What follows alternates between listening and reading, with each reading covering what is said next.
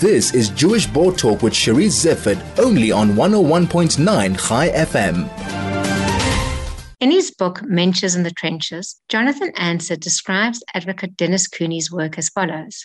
In a career that spanned almost 6 decades, human rights advocate Denis Kuny was involved in many momentous political trials. He also took on all sorts of cases that no one had heard of, defending untold ordinary people charged with a range of offences, from past law breaches to high treason.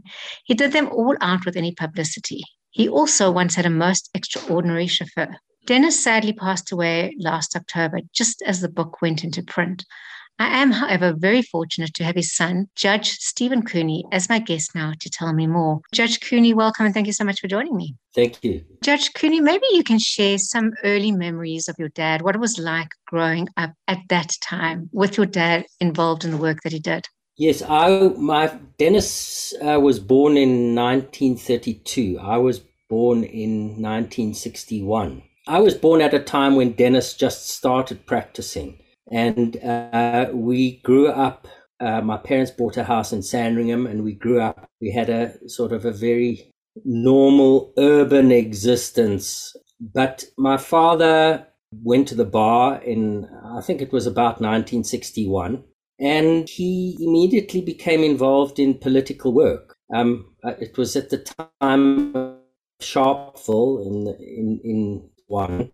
Government was very repressive. There were a multitude of laws which determined what people could or couldn't do, and which really, they were laws based on segregation. Blacks had to live in their own areas. They were subject to the pass laws, just ordinary laws which affected people terribly. And my father just decided that he wanted to apply his legal skills to helping people, defending cases where people were charged with offences against the state, often for no other reason than because of the colour of their skin. And he felt that was wrong, morally reprehensible. We were exposed to a father who spent a lot of time working and preparing cases that had political elements in them. What are your dominant memories? I mean, obviously with the work that your dad used law as a tool to fight apartheid. Did you ever as a child feel unsafe, or did your parents feel unsafe? Did you ever feel at any moment your parents might be arrested, your dad might be arrested?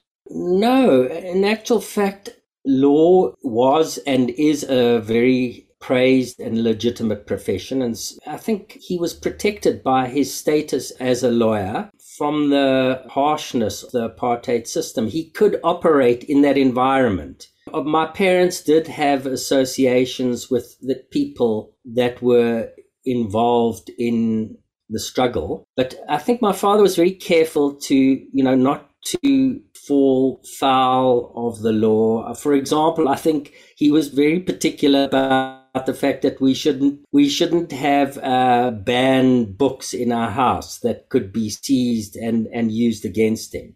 So there were occasions when he did cases. I think there was a case he once did in the Sky where instructions were given in case he and his attorney were arrested. Instructions were given, friends were notified that if there was any call to assist, they would assist. But generally speaking, he could operate in that environment. He was a very astute lawyer. He was very clear about what his rights were and what the rights of other people were. And he used the law as, in the best possible way to assist people. So personally, I don't think the family or I ever felt threatened, but we did feel of the system because we would listen to him speak about his cases, where there was just a sense that grave injustices had been carried out, and that many of our people in this country had just got a very, very raw deal, and that the law itself was wrong to oppose people and oppress people because of the color of their skin.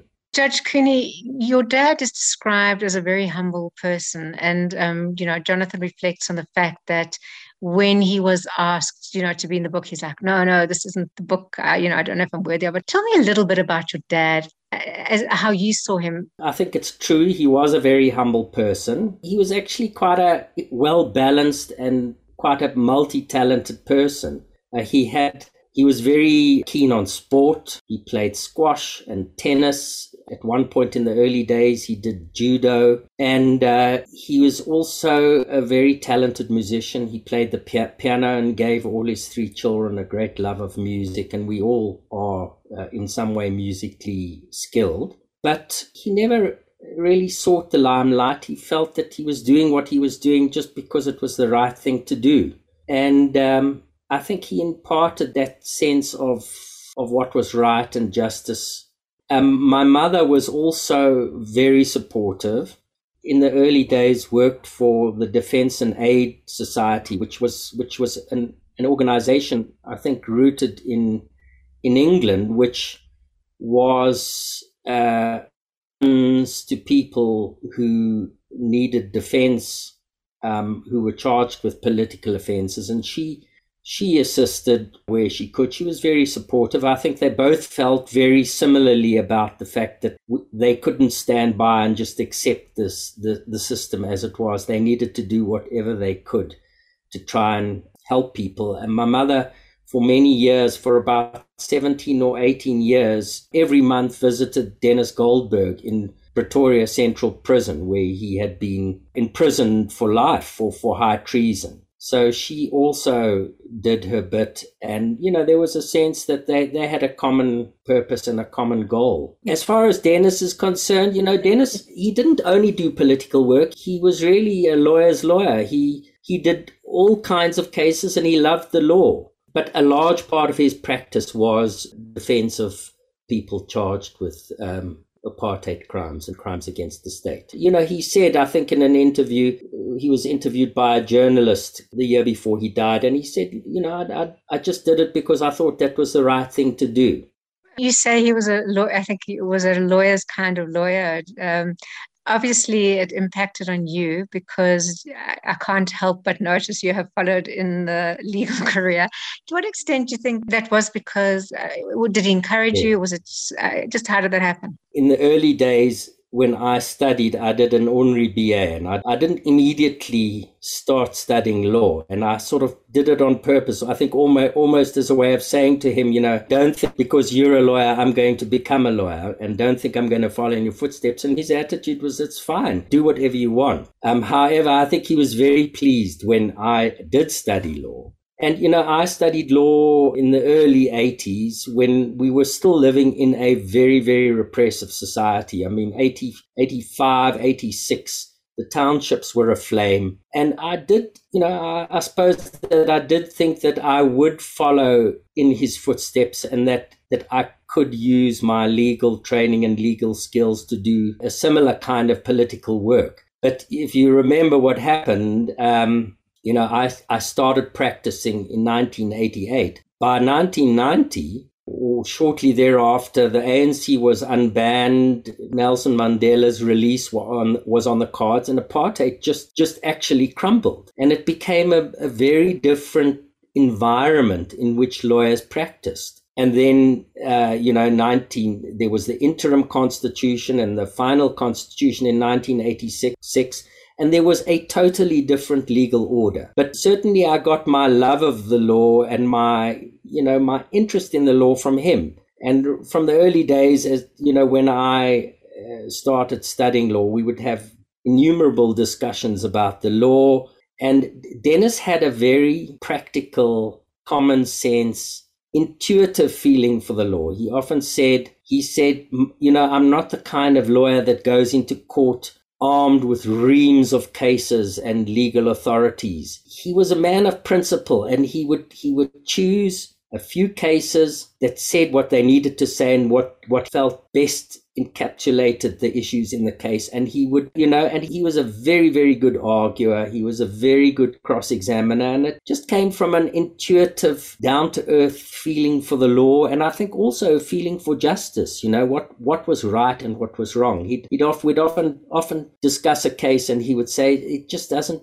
seem right to me. It doesn't feel right. And then we'd start discussing it. And in the process of discussing it, the intricacies of the law would come into it. And sometimes we would disagree. But generally speaking, when we discussed the problem, I would tap into his wisdom as a lawyer, and I learned an enormous amount. I mean, he was a very important mentor to me. And Denis was asked to be a judge, I think in the early 90s, and he declined the invitation. He said that he didn't want to do that. He felt that he was at a stage of his life where he didn't want to commit himself to service on the bench, and he declined the invitation, the opportunity. And I had done some acting judgeships. And very shortly before Denis died, I was appointed a judge. He was in very poor health, but I managed to convey to him the fact that I'd been appointed a judge, and he was very, very pleased. Very, very moving, Judge Kuny, for you to share the story. And his legacy is so great, and it's kind of reassuring that you're continuing with that. That you're taking, South Africa. The legal struggle in South Africa is so important. It's probably as important now as it was then. And to know that the legal system is standing as strong as it was, and we're relying on people like yourself to protect ordinary citizens in our legal environment is really reassuring.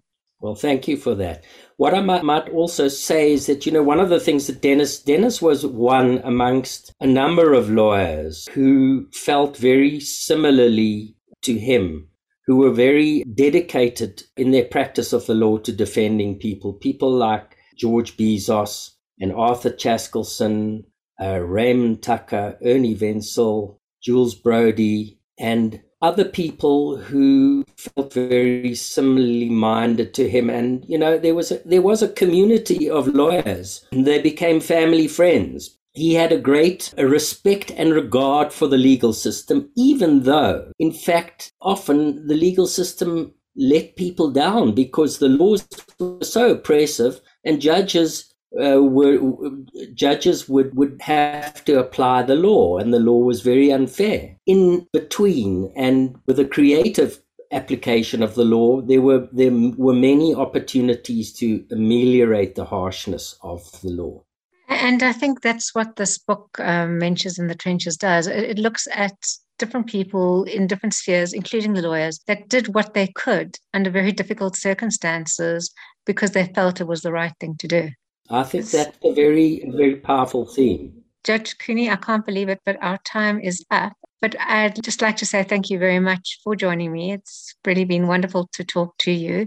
And thank you for sharing your memories of your dad, Denis Kuny, who was an extraordinary lawyer. We haven't even got into the fact that he was driven by Nelson Mandela. Maybe we can quickly squeeze that in. Well, did your dad talk about that? I never heard that story till many, many, many years later. I don't even think Denis told us that story. He didn't regard it as something that he needed to really mention or, boast about or brag about. I think it was somebody else that actually told the story. I heard that story through somebody else, which is again a reflection of the kind of person he was. He didn't regard it as something amazing. It's just something he did because he was, it was something it was a bit, you asked me about putting himself at risk. I think he probably did put himself at risk by doing that, but it was such a perfect cover to have him. Nelson Mandela was the driver of the vehicle and Denis was the passenger.